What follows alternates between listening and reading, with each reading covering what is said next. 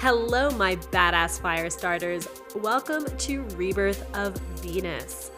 My name is Caitlin Matanley, and this show is all about achieving the sacred pleasure of your highest potential through spirituality, self-empowerment, entrepreneurship, and magic. It's time to unabashedly blaze your own path by turning up the volume on your total authenticity. I'm an outlaw life and success coach for rebel boss witches and modern mystics, and I'm so excited to have you join me. Thank you for listening.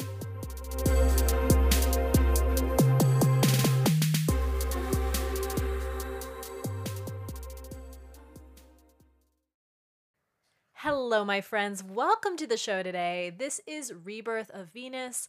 I'm Caitlin Matanley. You know these things because you pressed play, which I'm so grateful for. Thank you for listening today. I'm hopping on just for a couple of minutes before we get into the episode today. It's an amazing interview that I know you're going to find so much value and entertainment out of. It's basically in the honor of Astrology Month. We'll call this episode, we'll unofficially subtitle this episode, What Happens When Two Gemini Dominant People Get Together? An actual Gemini sun and a Gemini ascendant, myself. There are lots of laughs. You're going to love it. And I wanted to let you know that you have 1 week left to get into my Army of Venus Bootcamp live 14-day digital intensive. If you haven't heard about it yet, where have you been? No, I'm just kidding. I'll tell you about it now. It is the rebooted, relaunched version of my classic Army of Venus Bootcamp course, which originally was just an email-based course, and I have revamped it to become a live course with not just daily inspirational reading, which honestly, it's way cooler than that sounds. Inspirational reading sounds like chicken soup for the soul or something. It's not that. It's like that with cursing. You'll get morning reading that is designed for each of the 14 days to really give you something to work on in an actionable way so that you can experience what happens in your life when you shift one tiny thing. So you're going to start each morning with that. And then each afternoon, I'm going live in our online accountability group. I'm going on for a live class each day, each of the 14 days. It's going to be a live 30-minute class. And for each of those classes, I'm going to be going deeper into the content for the day, answering your questions about how to apply it to your life and how to really shift the things that we're going through. So all in all, it's a 2-week digital program, and it's designed to whip your mindset into shape quickly so that you can finally fully embody the badass you are. The program's designed to eliminate negativity, disempowering beliefs, and all of that. We do that so that you can step into the sacred pleasure of your highest potential, which is what I call the ultimate magic of Venus. So by going through this course, working with me in this group setting for 14 days, you'll step into the archetype of Venus. So for me, that means pleasure without guilt. That means success on your own terms. Fuck societal fuck societal expectations that bore you to tears. You're going to step into total abundance, supreme self-love. This is powerful work, and the best part is you will really, really, it's like a detox for your mind, and you're going to experience it in just such a short time, 14 days. I've designed it so that you can really get yourself into a good place before the year ends so that you're not, beating yourself up about what you did or didn't do. Like, fuck that. You're not going to be, beating yourself up about what things could have happened differently. Or, maybe if you go into December, into the holiday season, and you're surrounded by people who don't really see your highest vision for yourself the same way you do, you're going to be in an amazing place where any of that negativity just bounces off of you. So that's really what this program is designed for.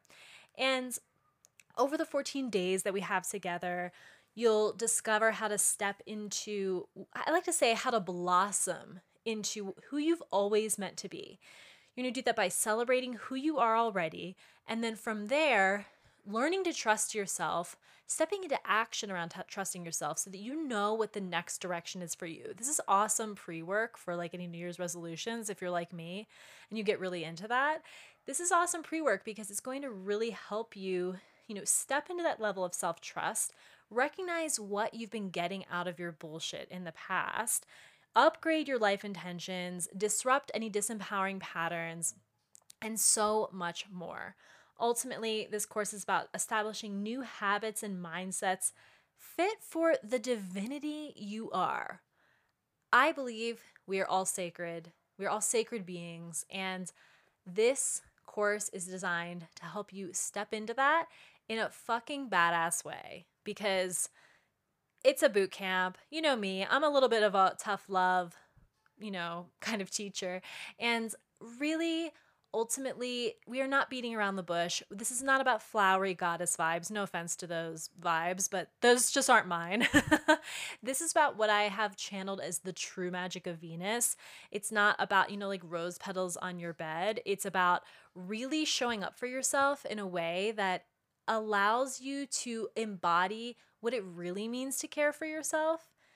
Not this commercialized, like, buy a candle and, like I said, put the rose petals in your bath and, like, self care it is. No, this is about what happens when you really care for yourself, when you really trust your desires, when you really, honor your intentions, when you really decide that you can do better, that you will do better, and that you'll do that because you want yourself to have everything you've always desired. So, if that sounds good, be sure to check out the course. Like I said, you have 1 week left to join. It's the last chance you're going to have to work with me in a group setting this year and, in a live group setting. And there can be some things I'm shifting around next year as far as my live group courses. So, I really suggest you get in now because I'm going to be changing some things. So, if you want to get in for my last live course of the year, make sure to jump in. You can go to rebirthofvenus.com/live bootcamp, or you can click the link in the show notes and join me inside. It's going to be so much fun. And and the best part, well, not the best part. The best part is the transformation, but a bonus is that the course is really affordable. The program's really affordable, so that there's really no reason not to get in. As always, I have payment plans available. Just, stop making excuses. If this calls to you, go for it. I know you're going to love it, and you're really, really going to benefit from this work that we're going to do together. So anyway, that's my spiel about the boot camp. Check it out. And with that, let's go into the interview today. I encourage you to sit back, to feel like, two of your sort of besties are going to hang out and talk about astrology, both the serious stuff, both the fun and ridiculous stuff, and everything in between. So I hope you love the episode today as much as I enjoyed recording it for you, and I can't wait to talk to you soon. Hello, everybody. Welcome to Rebirth of Venus. I'm Caitlin Matanley, and I am here today with Colin Bedell of Queer Cosmos, because I don't know about you, but I tend to know a lot of people online through their Instagram handle. So you may already follow Colin for his incredible views on astrology that are inclusive not only to the LGBTQIA community, but of course, the mainstream heterosexual community as well. And it's so funny because when I was doing a little bit of extra digging and research into Colin before starting this interview today, I found a really interesting quote that really put this into context, why it's important to have astrology that is not equivalent, that is inclusive of all identities. Colin said, with a conversation on astrology predating contemporary thoughts on queer theory, the LGBTQIA community has largely been excluded from astrological discussion. And it's so interesting and important to think about as we progress as a society and as we become more aware of the incredible diversity of people that we get to enjoy in this big, beautiful world. It becomes more and more important to make sure that our practices, not just in astrology, but in spirituality in general, are updated, are aware of different identities, and really serve to include and help everybody equally. So I'd like to welcome you on the show today, Colin. I'm so excited to talk to you. Welcome to the show. Thank you, Caitlin. Thank you. Thank you. It's an honor to be here, and I appreciate that very affirmative introduction. You really did do a lot of research. That was not a lie. So just want your listeners to know you are telling the truth. I'd love to start out by just hearing about your background and how you started your spiritual journey, whatever that looks like for you today. Sure. Oh, that's a great question. So I think I started out learning astrology and just my spiritual journey right around when I was 12 years old, which is actually an astrological transit. It's called the Jupiter return because Jupiter returns to our natal position every 12 years. And it was right around that time when my mother started talking more frequently about astrology, or at least I just started paying attention to it. And she had mentioned something about how, oh, there he goes again. He's such a Gemini. And I was like, what do you mean? And then next thing I know, I'm Googling it on AOL because that's how early it was, right? Oh, yes. An AOL represent. Hello, right? Did you use the CD 30. to log on? I probably did. Yes. That sounds right for me. Yes, I did. Yes. And I just Googled GEMINI, and the next thing I know, all this information is being flooded out at me. And I've been like learning about it really ever since. And like most queer boys, I had a real fascination with witches too. So I always loved the idea of enchantment and magic. And I just posted a picture of myself dressed as a witch today. So that's on my consciousness. And now I was fascinated with Sabrina, with Harry Potter, with Sailor Moon, these mythical enchanted archetypes. I was like, what is this dimension that people are trying to tell me that isn't real, but I know in my bones is real, you know? And then in my early 20s, I had started really taking my astrological inquiry to a deeper level and learning how to read charts and learning about aspects and learning about transits. And then when I was 24, I had my second Jupiter return, obviously, because 12 times 2 is 24. And that's when I experienced my first heartbreak. Oof, last one too. I haven't had one since, thank God. But it brought me to my knees in such a way, Caitlin, where I just was listening to information and asking questions I was not ready to hear before. And that was what introduced me to the principles of A Course in Miracles, other secular personal growth systems as articulated by Dr. Brene Brown and other personal growth leaders. And then all of these conversations from Harry Potter to A Course in Miracles to astrology to queer theory just kind of aligned for me to use the verb in my community really well. And then from 24 to 29, I just was reading all this information like a menu. And then when I was fired from my last day job at 28, I had just launched my website, Queer Cosmos, literally 2 weeks before. And then I was fired from that job. And I knew this is the moment. Like, produce everything you've wanted to do for a while and see how it goes. And here I am today, 2 years later. That is such an amazing story. There are a few things that stood out to me there. One, well, okay, first of all, how have I never heard of a Jupiter return? I know, right? I know. I don't know. But it happens whenever you're at an age that's divisible by 11 and a half, 12. Wow. So 23, 24, 11, 12, 35, 36. What's the next one? 44, 45? Right? I don't know. Your math is better than mine. Oh, God, no, it's terrible. I don't think anyone has ever said that to me in my life, even because I've been so anti-math. But yes, it's every 12 years. Yeah. And it's funny big because changes. In astrology, everything returns. And yet we hear so much about, now, before I say we hear so much about these things, I will acknowledge that many people listening may have no idea what we're talking about. But in astrology, my understanding is that the return of any planet is when it comes back to the original position of your birth. Yes. And I guess that happens with all planets, and we just don't think about it because maybe they're not as angsty or sexy as others. No, right. Or they happen less frequently. And there's also not the doom and gloom analysis like the Saturn return. Oh, God, right? I'm currently in mine, and I have had the best 2 years of my life, Caitlin. Well, good for you. I'm glad to hear that. You can call my partner who is currently in his, and I think it's been a mixed bag, but Okay. Yeah. And that can happen too. And we'll talk about that. But yes, so every planet makes a return depending on the orbit and the distance between the sun and it, right? So we have our solar returns. That's just another way for astrologers to say happy birthday because the sun has returned to the constellation that we were born under. right? The lunar returns happen once a month. So the moon enters our moon sign. For you, it's Sagittarius, right? You said you're a Yes. Sagittarius moon. So whenever there's a Sagittarius moon, that's Caitlin's lunar return, It's my moon right? birthday. I like to call it. Exactly. Yeah, you should. And you should be, I'd be real curious if there are connections between how are you feeling emotionally, what's going on with your menstrual cycle, what's going on with your sexual appetites. Like, that's very much a lunar return question. P.S. Ooh, I'm going to track Yeah. it and message you and let you know. Yes, please, right? Things that witches talk about, right? Yes. Are you on your period when it's your lunar return? I know.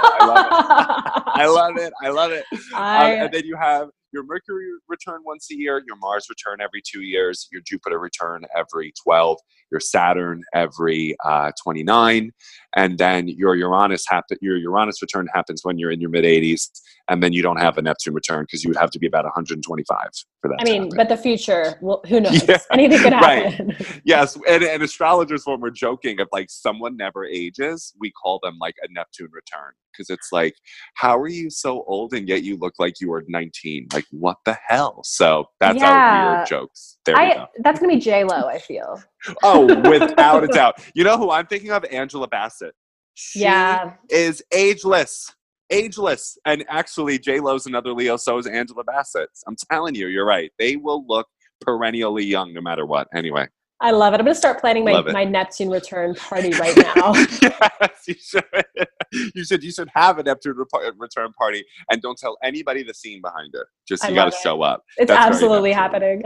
Yes. You know, it's funny because I've been following you for a while, and you're welcome.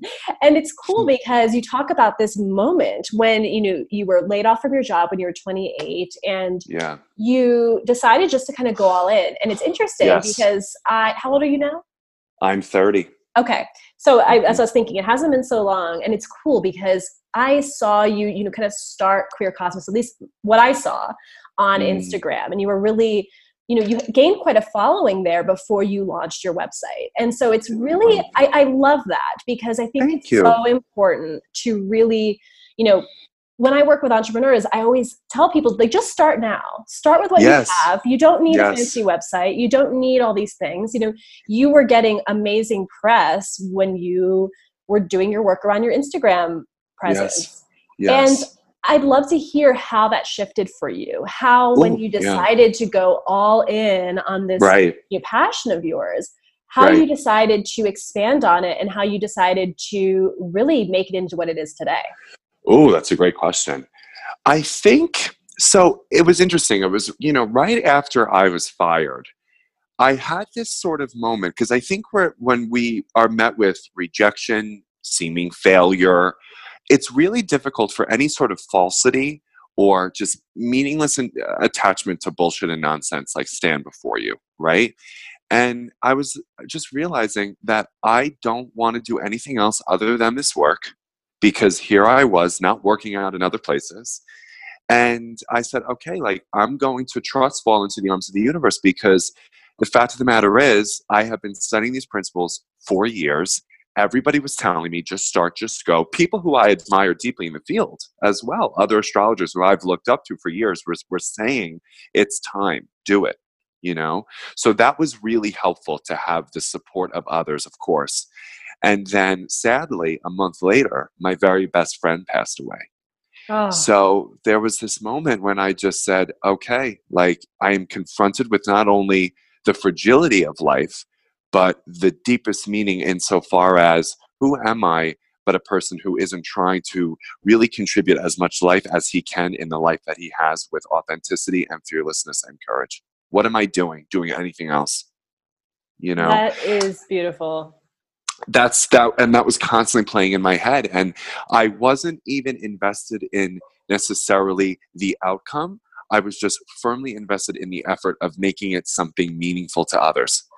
And I think that made a big difference, because in our crowd, not probably ours because it's more spiritual, but in this entrepreneur wellness, transformational growth crowd, they're really fascinated by metrics, numbers, followers count. And that's not to say it doesn't have a place, right? But from a universal spiritual theme, if we just recognize that if you help one person that day, That's no different in the eyes of the universe than you writing a New York Times bestseller that sells 15 million and then you get a TED Talk with 60 million views. It's no different. It's Yes. no different. And when we're more focused in the content of our work rather than the form and what does it look like and what about my branding, what about my hashtags, right? Then the universe takes care of that. And you know what? Absolutely. There's probably business coasters that are like, get this guy off the air. He doesn't know what he's talking about, right? But honestly, I just knew that was my technique, Caitlin, and it hasn't let me down. I mean, literally the last week that I received my unemployment check from the state of New Jersey, because that's where my job was when I was offered my first literary contract. Wow. So I'm pretty convinced. I think it's powerful because, Colin, it's funny because I just actually last night finished the last week of a course I was teaching called Boss Switch University. And it was all about, I love it. I know, right? I was on your website. I stalked. I loved it. Go ahead. I love it. Stalk away. But, the point really to that course was all about merging, these strategies that, like you said, do have a place with this real spiritual content. Because I agree with you completely that we focus so much on, oh my God, like I don't have 10,000 or 20,000 or 30,000 or whatever people on Instagram yet. And I say, okay, like, first of all, how many people do you have? Yes. And imagine, this is sort of a overused example, but like imagine them all sitting in a room and listening to you. That's actually a big audience. And if one of those people becomes somebody you can help and they become a client who you can support, then like you just made money. So if you're focusing more on just that next person you can serve, not only does it work from the energetic standpoint, but it works from the financial standpoint because that's how you get clients. Yes. And you know what? From that energetic standpoint, thank you for saying this. Let's also be clear too that anytime we're looking at the current situation and say, this isn't enough, be very clear. People sense that. Absolutely. And they're not gonna want to work with you if they feel like you're waiting for the next big thing to come in. Okay? Which is why it's really difficult to discipline, and it's difficult and necessary to discipline your thoughts and your emotional motivation behind why are you doing the work that you're doing? Do you want to do it to make a difference and improve the quality of lives of other people? Or do you want to do it because you want to be an Instagram celebrity? Because if you're in the field of personal growth and spirituality, there are not enough transits right now to support being an Instagram celebrity and personal growth expert at the same time. I'm telling you right now, this shit's in Capricorn. I love that. I figured you would because you're a Capricorn sun, Caitlin. And the energy is, if you don't have the actual meaningful intention to be a transformative agent in the lives of others, then you need to sit the fuck down and do your homework until you know how, right? But if you know how, the universe will take care of your rent money, your bills, your literary contracts, and then also, too, let's be clear, say the opportunity just landed on somebody's lap, right, to give a TED Talk, to lead a seminar, to write a book. And this whole time, they've had this attitude of, this isn't enough. How do you think they're going to do when it happens? They're not going to do well because they haven't been practicing the art of improving their quality of attitude, maturity, and work ethic.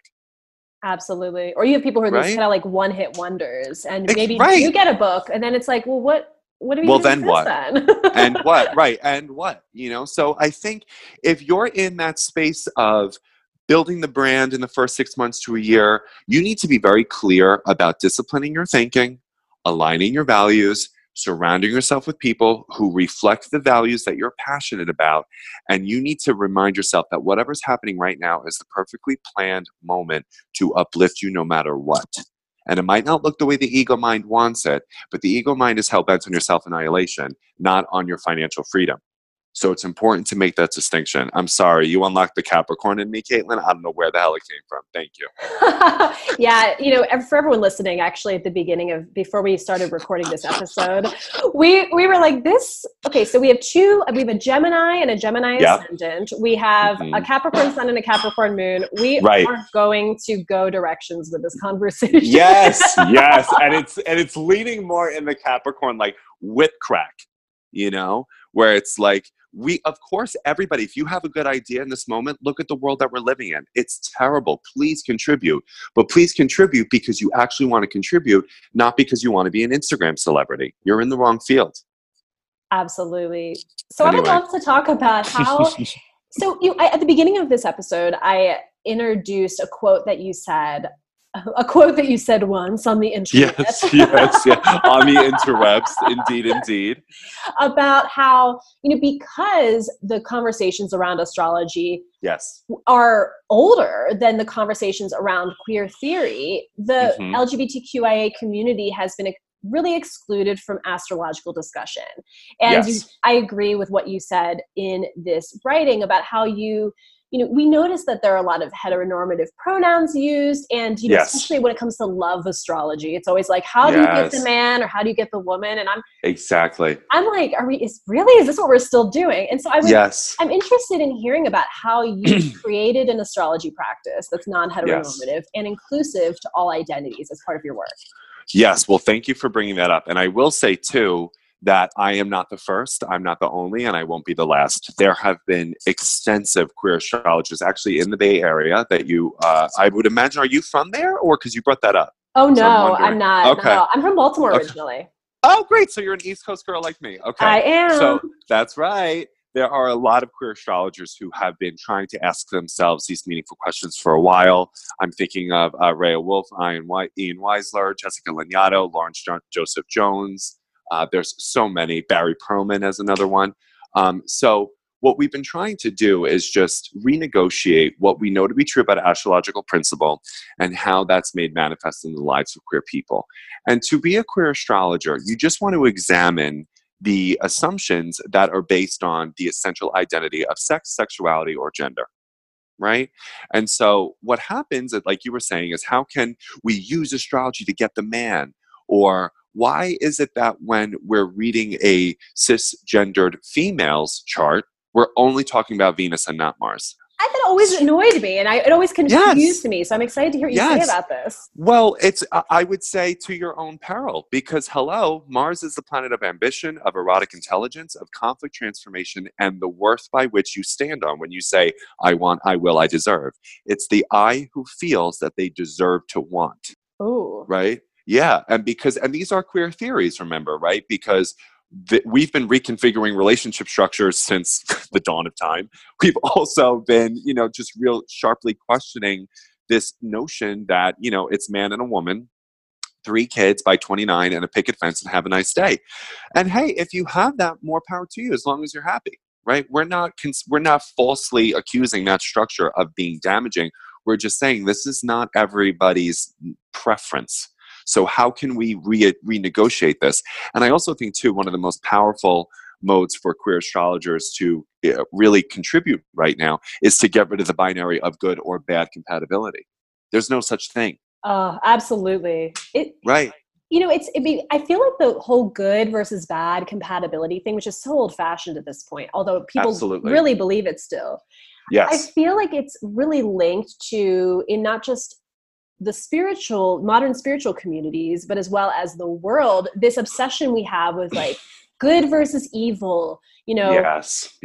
What many people, and I have big problems with these phrases I won't get into now, but people talk about like dark versus light versus shadow. And it's right. The reality is there are always both in any dynamic. Yes. Which is very much a queer notion, right? It's the both and, the not only but also, this spectrum of identity that rises above the simplicity of binary either or, this or that, A or B thinking. Right. So you're and anybody can investigate these things, right? You don't even have to be queer identified necessarily to be a person who says, okay, I hear what you're saying, though I haven't always seen that in execution. So can we talk about the difference between theory and application for a minute? Oh, please. Was that a rhetorical question? No, I know. I mean, no, right? And then here comes the Capricorn. See, exactly. We can all be the ones asking people those uncomfortable questions and also I have this book in front of me that my friend wrote. Her name is Liz Plank. She's a journalist at Vox, and she's done amazing work covering the political elections. And she wrote a book called For the Love of Men, A Vision for Mindful Masculinity. So these conversations aren't also just about making sure that women are set free from the patriarchy, but also, can we bring men with us? Because the patriarchy harms everybody. And I think queer people can be the ones to ask those questions too. related to why are we only focused on man as Mars and, these assumptions of testosterone and he needs to do this, and women as these doe-eyed innocent creatures as well. There's just so much of these assumptions exist in astrology, exist in culture. And we as progressive spiritual seekers, we have to be the ones that are queering by asking uncomfortable questions and say, can you please back this up? Because I don't believe it. So that's absolutely. And that's that. Oh my God. You are letting my Capricorn out, Caitlin. What have you done? I love it. It's what I do. It's true. All my Capricorn girls, they get it out of me. Go ahead, sorry. I always joke that that's the reason I sort of accidentally became a business advisor, because in my business, working as a technically a life and success coach, but ultimately with anyone, I'm just going to eventually get all Capricorn on their asses and be like, but how can we monetize this? Can this be a business? I know, right? But what does that mean? And are you doing something valuable, or is it all about you? And can you drop and give me 20? I know, because that's where Capricorn energy goes. I would have been a good dominatrix and probably a lot richer that way, but oh well. Hey, listen, the day is young. Who knows? The day is young, but I'm not. No, I'm just kidding. God, please go ahead. So you also talk about how, and you've been talking about today about, contextualizing queer experiences with astrology. Yes. And in something you wrote once, you mentioned that by contextualizing these experiences with astrology, we can find alternative solutions to advance and legitimize our causes. And I really loved that idea, because I really do agree that astrology, it's a system for understanding the world, and it can absolutely be used as a way to come up with solutions to problems and to really create a more expansive view and practice of the world. Yes. So how can we use astrology as an agent for social change, both in our individual lives as well as in the world at large? Great question, Caitlin. So, first, what we could know is that our chart comes imbued with particular proclivities, inclinations, challenges, and gifts that we're all curious about, right? So how we can really serve ourselves and the social causes is, okay, Caitlin, you were been assigned based on this natal chart to reimagine how to empower women financially to get them the businesses they deserve so they don't have to operate within the patriarchal capitalistic structures that seek to have women outside of important decision making. Go for it, right? So you're my new copywriter. No, I'm just kidding. Right? I would be happy to. It's being recorded too, so use it for free. I don't give a shit. And then also, Colin, you have the natal chart that supports a very strong inclination in relational intelligence and relational practices. Loneliness is the number one public health crisis. Take care of that, please. Right? There are other charts that say you are particularly passionate about animal rights, about immigration, right? About sex trafficking, about the environment. There's so many ways, about gays against guns. There's so many things that we can actually find in the natal chart that say, oh yeah, I see why you are assigned to this. And so is there a certain place we should look in our chart for that kind of information? All of it, really? Okay. I wish I could give you I could say start with the 10th house. You're always going to want to see what is the sign that rules the 10th house, because the 10th house is considered the midheaven in astrology. So it's the direct link between ourselves and the universe in terms of what we were put on this earth with a function to fulfill. Got it. Right? So it's the midheaven. And if anybody has read The Alchemist, I just finished it last night, it's essentially, this is your personal legend. This is the energy that you have to do, and so the commitment to it will make you uplifted to your highest peak performance and your functioning. 10th house. I'm scrambling to find my chart. Luckily, I keep it on my phone. So. If you're a Gemini rising, it's probably Pisces. Yeah. Yes, it's probably Pisces. And my midheaven is in Aquarius. Oh, then it moved over based on your time. The Placidus house system, at least. Yes. Okay, so Aquarius, Pisces. Okay. So yeah, you are obviously passionate about social causes, uplifting, access, inclusion, and accessibility to all people, regardless of sex, sexuality, gender, culture, family of origin, everything like that. Aquarius learns the rules to break the rules and says, everybody come into the club, because that's the only way that we can shine. I like that. That's what it is, right? A rising, what is it? Rising tides raise all ships. That's Aquarius midheaven. And then you're going to want to look at the planetary ruler of that sign, which is Uranus, where is it in your chart? What aspects is it making to other planets, right? And that tells you the greater picture. Does that make sense? It makes absolute sense. Thank you for the little good. mini reading there. Oh, please, of course. And it can only be told through other people's charts, right? So Thank you for being a guinea pig. I appreciate it. My pleasure. So we can look at these, we can start looking at this part of our chart. And if anyone listening, if you've never run your chart, just Google, I always use astro.com Yes. free chart. I actually, whenever I have to run a chart, I have to Google astro.com free chart because their website is so difficult to navigate. Oh, no. I can never actually find it. But, Noted. So Google it and find out where you are. So once we know what, Yes. what's in the 10th house, where our midheaven is, we can use that information you're saying to kind of get an idea of where we should be focusing our energy into improving our health. Is that correct? Absolutely. And then, because what I love about astrology, when I look at someone's natal chart, it tells me a greater story about the person. And so I will have a whole story in my head when I see this chart. And then I know as the astrologer to ask the questions that confirm or deny it, right? So if your story does not line up, your life experiences does not line up with the story that's present in this astrological chart, I know one of three things. I'm way off, or you're lying to me and or lying to yourself. Oh, yes. Right? Because it's one thing to know, oh, I'm an Aquarius midheaven, great. But if you were my client and you said to me, but actually, Colin, I was really thinking about becoming a doctor and maybe an architect, I'd be like, what the fuck? I don't see that here. Do you say that? Right? Oh, yes. Oh, yeah. I love it. I got a Capricorn moon, no filter. Nothing in my wording, my branding, my videos connote anything like I sugarcoat this shit for people. And no, right? So if I hear something that just does not line up with somebody's chart, then again, I could be off, absolutely. Or I could say, well, are you lying to me or are you lying to yourself? And usually probably the answer is the latter.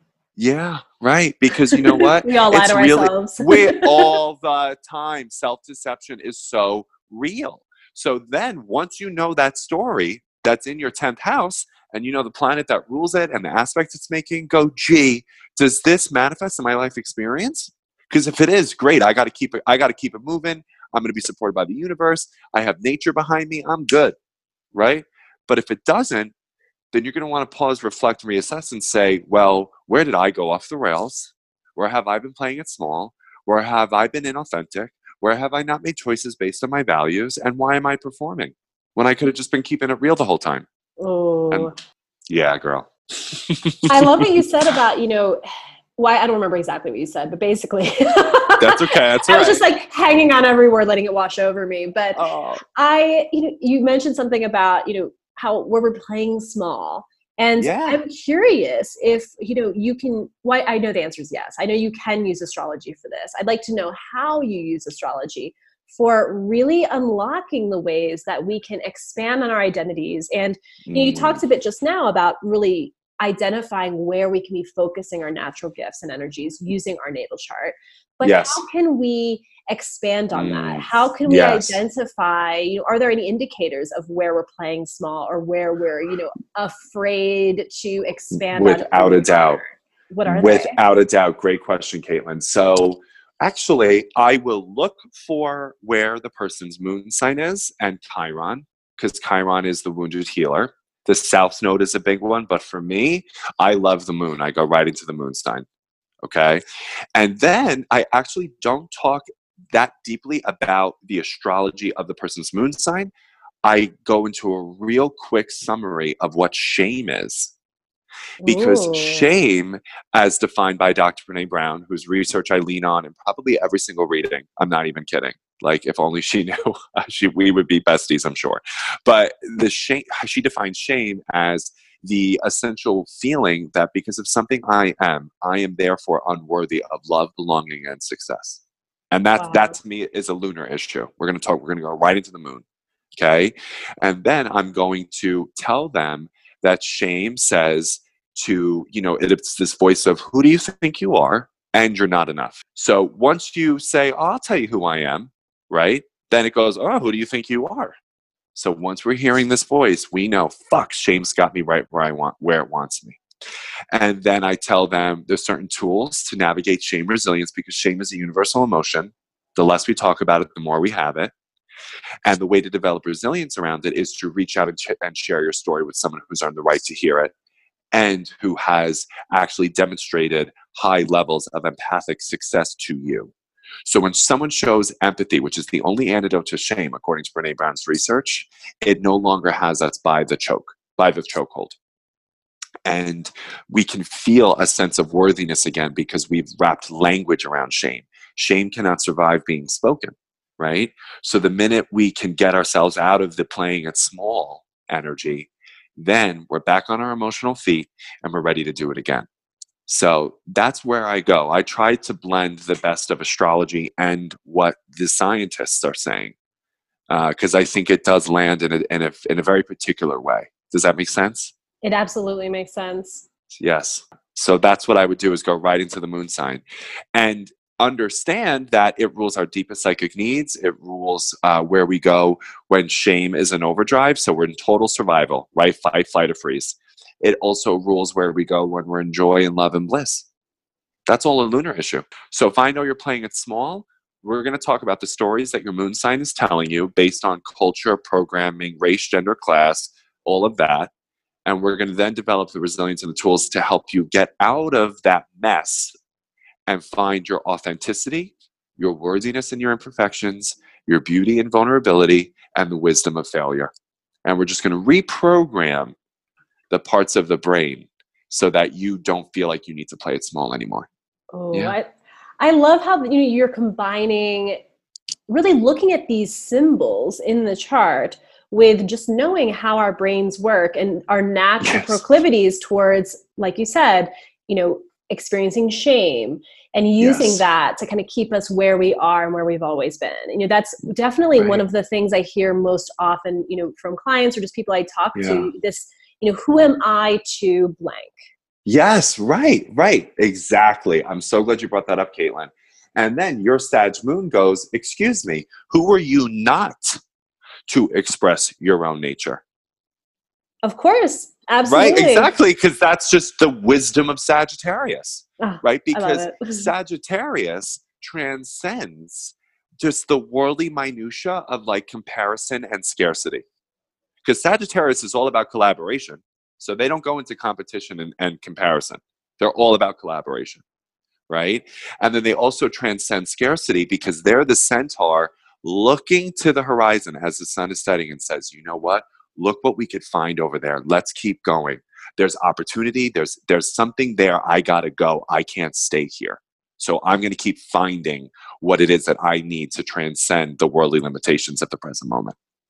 That's so interesting because I always forget that Sagittarius is about collaboration. We talk about Sagittarius being the adventurer and like the traveler and all this romantic stuff, but the collaboration piece is so important. I mean, I always say I'm probably one of the least, not the most, or maybe that was a shadow thing coming out there. Let's hear it. One of the least jealous people I know. Now, I'm human. Right. I'm prone, occasionally I'll find myself comparing, but the reality is it's just really not that interesting to me. And I love it. And it's interesting because, I do think it does stem from that recognition that we're on much more level of a playing field than we think. We really are. It's true. And also, yes, Sagittarius is the sign of sacred collaboration because you are the mythological animal that represents where humanity and the more kind of animalistic parts of ourselves come as one, because you're half horse, half human. Oh, I never thought about that. Right. That in its very literal symbolism is just an energy that knows all about sacred collaboration because you are two for the price of one. So, and also as a Gemini, my polar opposite sun sign is Sagittarius. And Caitlin, I am surrounded by Sagittarius energy. Surrounded. I live in the horse pen. I don't know what the hell it's about. And I have always seen them just so naturally collaborative and kind and assuming that everybody has something special and unique to contribute. So they're like, hey, put it on the table. Let's see what you got. And I just think that's extraordinary to be around. And by the time this comes out, Sagittarius season will have just begun. So if anybody's watching, that's the energy we're going to want to take with us for the next 4 weeks. Amazing. And so how does this relate to Chiron? You mentioned Chiron at the beginning. Yes. Chiron is the wounded healer. So this is the parts of ourselves that we kind of come into really just not totally sure of, or not having totally mastered in previous lifetimes, right? Because I do believe that astrology and reincarnation can intersect. That's just my personal belief. No monopoly on truth, but I think it can work in that way. And where you have your Chiron, you just sort of have like a pebble in your shoe, and you're like, why can't I shake this thing? What's going on here? And of course, you want to examine it, find the resilience around it, and then make sure that you can say, okay, I might be wounded in this area, but I can choose not to act from this wound. Because another thing that I'm sure you're seeing in the higher consciousness crowd, Caitlin, is this overemphasis on identification of the wound, the ego, the shadow, the trauma. And hey, that's not to say there isn't a time and a place for that, but it's step one. It's not step 2, 3, 4, 5, 6, 7, 8, 9, 10, 11, 12. Right? So we also need to go, am I processing this to the point of self-indulgence, or am I processing this because I can now identify where these things happen to me and choose a different behavior instead? That's Chiron. We said about it not being step 2, 3, 4, 5 is so interesting because yes. I feel like a lot of the, various communities in contemporary spirituality, we'll call it, they kind of like rally against the more traditional methods of like therapy, for example. But I actually see the same things being recreated where, Oh, totally. I mean, I don't know about you, but like in my experience with therapy, it really did get to a point where I was like, I feel pretty like solid on my childhood traumas. Like I'm pretty, like I get what's happening. So like, can we just move the fuck on, But it's funny because so many people in the new age crowd, I feel do kind of process. And eventually, I told a friend this the other day, eventually you have to just decide that you're moving forward. Precisely. And that is the wisdom of Capricorn and Sagittarius. Yes. Particularly Capricorn, where, they kind of deliver it from this place of tough love, where it's like, I'm sorry, do you think you're the only one who came from a dysfunctional family? Right. The world is a dysfunctional family. So get help, get over it, or get out of my face. Can I put that on a t-shirt? Yes, please. I know. And you know what too, Caitlin? Like, I think that's probably why this energy is like, overwhelming me in a way, is that like, I really want Capricorn ruled women to own the parts of themselves that are uniquely Capricorn in that way of just administering the tough pills to swallow. Do you know what I'm saying? Because I feel often, and this is such a disservice to your energy, that because of the culture you live in, American women are trained to be perfectionistic people pleasers. Everything's fine. You're great. Don't worry about it. Right? Capricorn energy wants absolutely nothing to fucking do with that. And unfortunately, the qualities of your Capricorn almost get engineered out of your psyche. And you'll get the moments when you have the spine and the gravitas to say, okay, enough's enough. But unfortunately, when you do it, you get called a bitch. When I do it, people go, wow, Colin's such a great leader. That's absolutely true. And it's so interesting because it does, there are cultural issues at play there too. And I've only really understood recently because I live in Mexico now. Right. And generally, I would not call the predominant Mexican culture a very direct one. Okay. And it's interesting because, I mean, with my partner who's Mexican, he'll sometimes be like, that's a little harsh. Right. Because, if I'm harsh, it's at times, I have a heart of gold at the center of it all, but if I'm harsh at times according to American standards, here I'm like, people are like, what's Ice Queen, right? Yeah, yes. It's really funny. Yes. Well, and it does confirm it. And honestly, what I would tell you is obviously, you're going to want to temper that a little bit because it's the idea that our greatest strengths also pose our greatest challenges. But as your responsibility as a leader is to name what gets in the way between people and them becoming their highest and brightest selves. So you can't do that if you're constantly avoiding people pleasing and sugarcoating. So I want my Capricorn rule people to go, all right, yeah, I'm going to upset people, maybe ruffle a couple feathers. So I got to choose my words really carefully and wisely. I can't say anything out of tantrum, appetite, and too reactive, but I'm going to still say it. Oh, I got to name it. it really does come down to owning your voice. And, Yes. which is funny because that's ultimately branding. Yes. Yes. And, Yes. I was helping a friend who's also a coach with some copywriting, just like a very casual copywriting. And she was creating something around goal setting. And she was like, how would you phrase this? And I was like, well, I think I'd say something like, learn how to slay your goals so you can step the fuck up and blah, blah. Right. Exactly. There were a few fucks. It was very direct. Right. And I was like, but if you said that, that would be weird. I told her. Yes, exactly. Isn't that interesting? Yeah, but it worked for you and it definitely worked for me because we got Capricorn in our charts. Absolutely. So and people do value that for, when it's authentic and when it's how you actually are and you're not just trying to hurt people. It's true. Because again, everybody subconsciously knows everything about each other. So we'll know if you're faking it. We'll know. But that's why it's so amazing to really honor the wisdom of your chart, because that nature is there, that power is there. And when we express it, we want to remember that we can't help but be a success at it, because nature supports nature. This cosmically ordered universe that keeps planets revolving around the sun, and then the flowers going from the earth to just turn at the perfect position to receive the sunlight and thus create oxygen to its atmosphere. This naturally, perfectly, cosmically ordered universe, which is the soul of the universe, according to the alchemist, has given you a chart, has given you a function. And when you follow it, you're going to be a huge success, emotionally, psychologically, financially, and relationally, in the worldly and the enlightened sense. So you might want to follow it.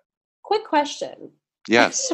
quick astrology question. I'm going to, because we were just talking about Chiron, and then we'll actually move on. But no, please. What does it mean? Does it mean anything in particular when your Chiron placement is the same as your ascendant? The reason I'm curious is it's like we have the wounded healer, but then my perception of the ascendant is that it's how you're kind of viewed by the world. So how do those play? I'm asking for myself.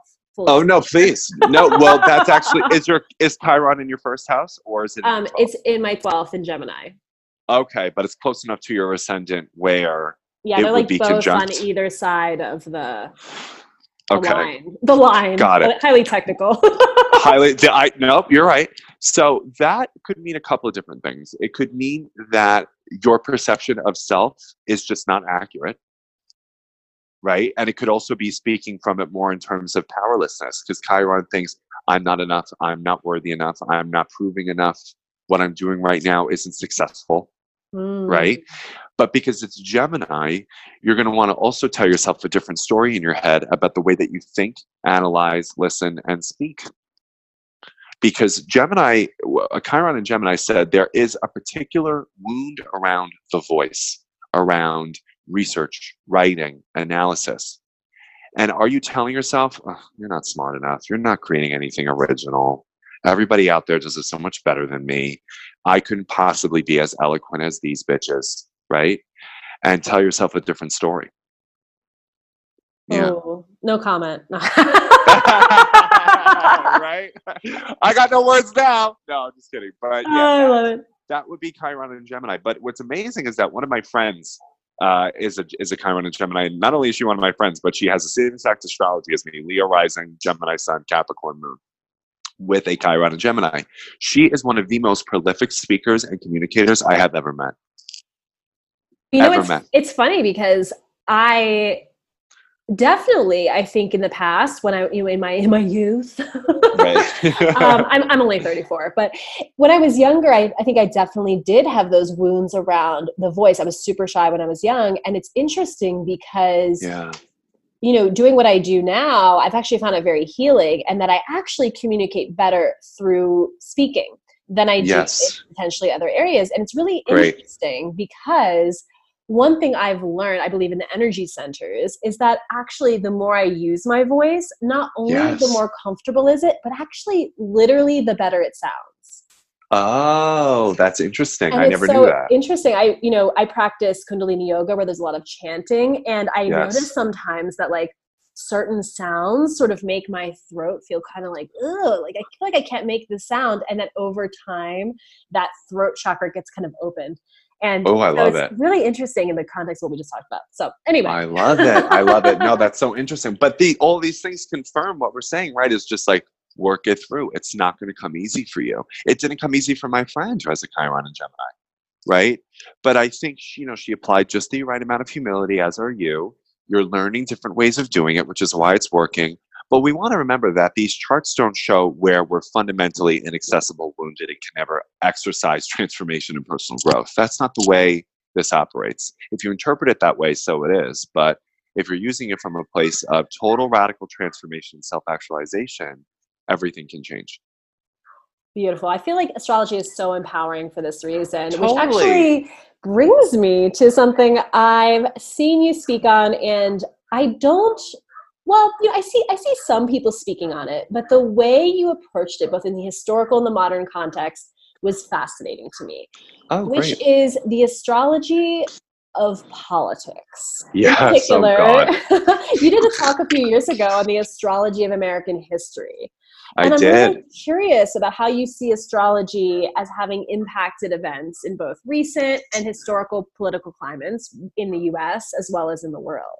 Tell us Oh, about great that. question. Great question. So, first, I want to acknowledge the fact that the exact time of birth for when the Declaration of Independence was signed is debated right now. So, we know it's still July 4th, 1776, but there's just some notion on whether or not whether or not America has a Sagittarius rising or a Scorpio rising. But I feel it's very Sag. Anyway, It's like yes. debates about, what sign Jesus was. Right. Well, my money's on Pisces, but I don't fucking know. Right? I feel the same. Someone actually recently, I heard, they were like, there's no fucking way Jesus was a Capricorn. Was a Capricorn? I know. It's like Capricorns are the least self-sacrificial people in the world. Yes. So, anyway, No, don't be offended. Any Christians who are listening, we're just having. I know. Right. No, Continue, we love continue. you. Relax. But yes, so you could interpret the astrology of countries, absolutely, and I think you can see that actually emerging just in terms of the fact that the United States has a Cancer sun, July 4th, right? We initiated, this is really important to remember, there was never a founding document in a founding country that actually established democracy as the primary ordering system of government. That was us, right? Which then inspired the French Revolution, which then made the United Kingdom wonder whether or not absolute monarchy is the greatest form of government, right? So that's very much a Cancer sun, a country that initiates a new form of government, right? And a new form of relating to country of origin, home, and family. We also want to remember that the United States was not born on July 4th, 1776. There were the indigenous Americans who were here for thousands of years before we ever came here, right? So I was just wondering about that. So do you view, is your definition of a country really more about this sort of like an avatar more than an actual physical place?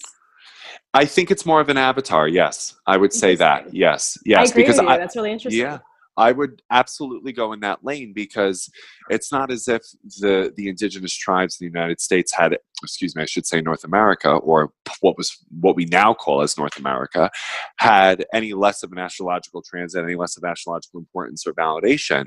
But it did present an interruption, which is very much a cardinal sign quality of, unfortunately, through genocide and horrible things, this is no longer going to be the place it once was. So we could talk about both, right? And I think it's important for us to have an honest both-end conversation where we can acknowledge that America was founded in absolutely egregious crimes against humanity. And it also introduced some of the most enlightened versions and philosophies of government concurrently. So this tension between America's light and dark has been with us since the very beginning of our founding document. That's the way I choose to look at it, right? And the moon in Aquarius obviously relates to this idea of all of us are created equal. That's the quote that's imbued in our $1 bill. It says, e pluribus unum, out of many, one. And the United States has a moon in Aquarius, which is very much this concept of shared humanity. We're all in this together, regardless of what we look like or our differences. We are all one, and it's our diversity that makes us one, rather than creates an echo chamber, much like what we're seeing today. So there's many ways you can investigate a country from its natal chart. And then also, America is currently undergoing right now its Pluto return. Because the last time Pluto was in Capricorn was the 1700s. So Wow. 250, 60 years later, right, Pluto has returned to Capricorn. And what's very interesting is Pluto entered Capricorn the week before the recession in 2008. And what I think is happening right now is we are really reestablishing, why do we let Wall Street take the reins of our government? Why does our Congress only protect the interests of the 1%? Why is short-term economic fiduciary responsibility for stockholders the primary value behind our greatest legislation? What are we thinking? Right? That's Pluto and Capricorn coming in to just really sort of say, you just crashed into the iceberg and the ship's going down. So you're going to have to reinvent a new way of working this out. And then 2016, hello, we saw all of that. And that actually lined up perfectly with the eclipses in the United States, because America has a North Node in Leo, right? And Donald Trump was elected during the North Node in Leo, and he has a Leo rising. And you could almost argue that 2016 brought America to its rock bottom so that we can ultimately transform with the transits that Aquarius is about to experience in the next 2 years.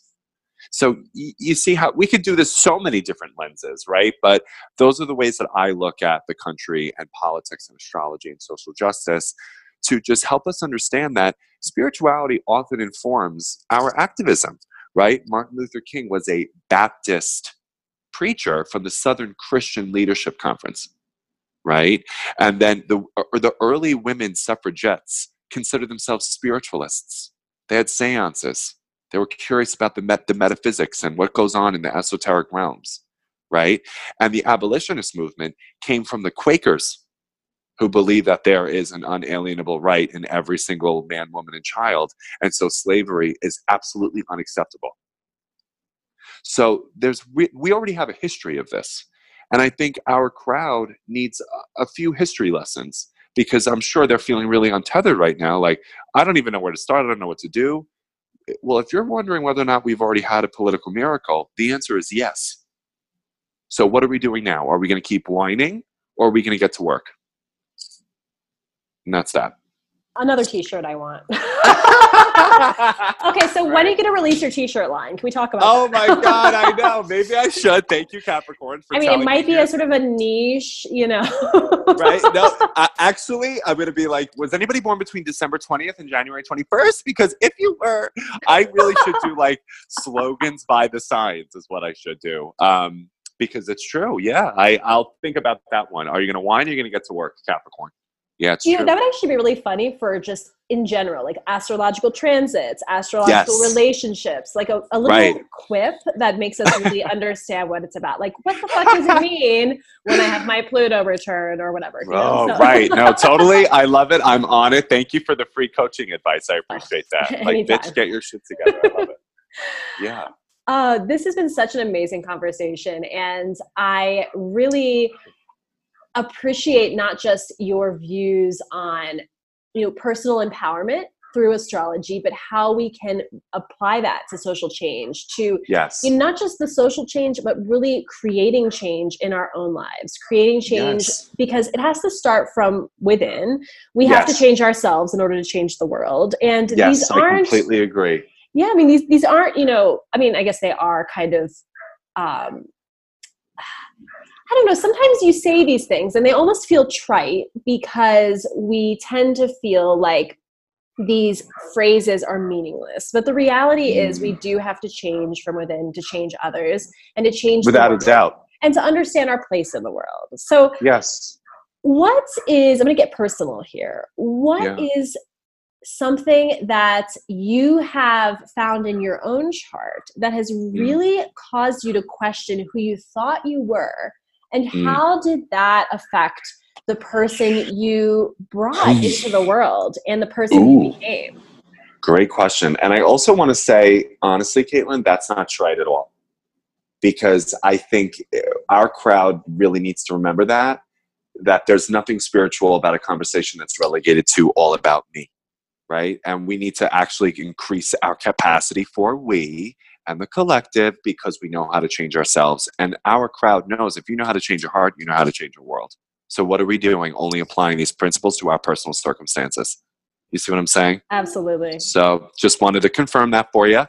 Yeah, related to my chart. So as you know, because you're a Gemini rising, I have a pretty strong lickety split stellium between Gemini and Capricorn. Very different energies, right? So my Gemini energy is Sun, Venus, Mercury, and Jupiter. And my Capricorn energy is Moon, Saturn, Uranus, Neptune. Okay, so 4 and 4. And what I've really allowed my chart to give me the permission slip to do is to be a person who is really grounded in secular, scientific, empirical evidence, right? That's my Gemini, where I'm just really concerned with what are the methods, what are the academics saying, what's the theory, you know, how can I understand the most important principles of the intelligentsia, right? Just so that I can really be clear on what it is that I'm passionate about. And that doesn't then make me an anti-intellectual if I'm concerned about past lives, astrology, mediumship, esoterica, right? Because I think my Gemini energy allows me to be in this world and then know that I'm not of it. None of us are, but it gives me that permission slip to be as much of a both end paradox personality as possible. I don't want to be just another woo-woo person who nobody takes seriously, because they're there. God love them, but we see it all the time. And I also don't want to be a person who has absolutely no listening for theology and mystery and faith. I want to be both. And my chart has given me the foundation to do that. So I'm grateful for it. Yeah. And that really, in the end, I think that's kind of the thesis of everything you share with us today, that you're looking at something like your chart is really a way of accepting and integrating the ways we truly are. Absolutely. And when we really accept that and celebrate it, we can turn those into gifts rather than challenges. Without a doubt. And then I think what's really beautiful about that is there's something about watching another human being who walks into a room unapologetically themselves that sort of whispers to you, you can do it too. Right. Oh, and yes. I think that, right. And I think that's what my friends are to me, you know, that watching when I went to those astrology conferences and I learned through the astrology people who were formerly, you know, my inspirations, then became my mentors, then became my friends. They were people who just owned the fact that I don't really give a shit if you think this is crazy. Right. I'm not a stupid person. I came prepared with this, and fuck you if you don't like it. And I love that. Like, I needed to see that. I needed to bear witness to it. And then they gave me permission slips to go, yes, I have a master's degree and I'm an astrologer. What do you want? You want to tell me I'm not stupid? Yeah, well, say that to my valedictorian speech that I gave at Parsons School of Design. Do you know what I'm saying? It's like, I dare you, you know, and that's what made me feel really empowered around the system, is just like, you can be both. And yeah. I hope that wasn't too grandiose, but I've been thinking about this often. Okay, good. No such thing. Thank you, Colin. And to end our interview today, and, you know, hell, while you're at it, sum up everything you've talked about. Right. I want you to share with our listeners where they can find you, how they can learn from you, how they can work with you if they desire. What do you have for us? Well, Caitlin, I also just want to say thank you for having me here, because you've been an amazing interviewer and you came so prepared and so researched and so thoughtful. And I'm just deeply grateful for that. So thank you for the contributions of working with you today. It's been an honor. You've made my little Capricorn heart grow 3 sizes. Oh, good, right. But only 3. Thank you, Colin. Right, that's it. That's all you will hear from me. But no, so you can find me on Queer Cosmos on all the social media channels, QUEERCOSMOS. That's my website as well. I offer natal chart readings. I have 2 books that would be out by the time that this gets released. It's the first one, a little bit of astrology. The second one is called Queer Cosmos, the Astrology of Queer Identities and Relationships. And my third book, Gemini, comes out January 2020. And I offer natal chart readings as well, so we can have a one-on-one relationship. And all of that is on my website, queercosmos.com. Thank you so much. And everyone listening, I will include all of those links in the show notes. So be sure to check out Colin and find out more about his work. And book a reading if you desire. Thank you all so much for listening, and I can't wait to talk to you again soon. Thank you so much for listening. If you loved this episode, be sure to leave me a 5-star review on the Apple Podcasts app. To keep the episodes coming, click on the link in the show notes to support the show for as little as $1 a month. I am so grateful to have you as part of this movement. I'll see you soon.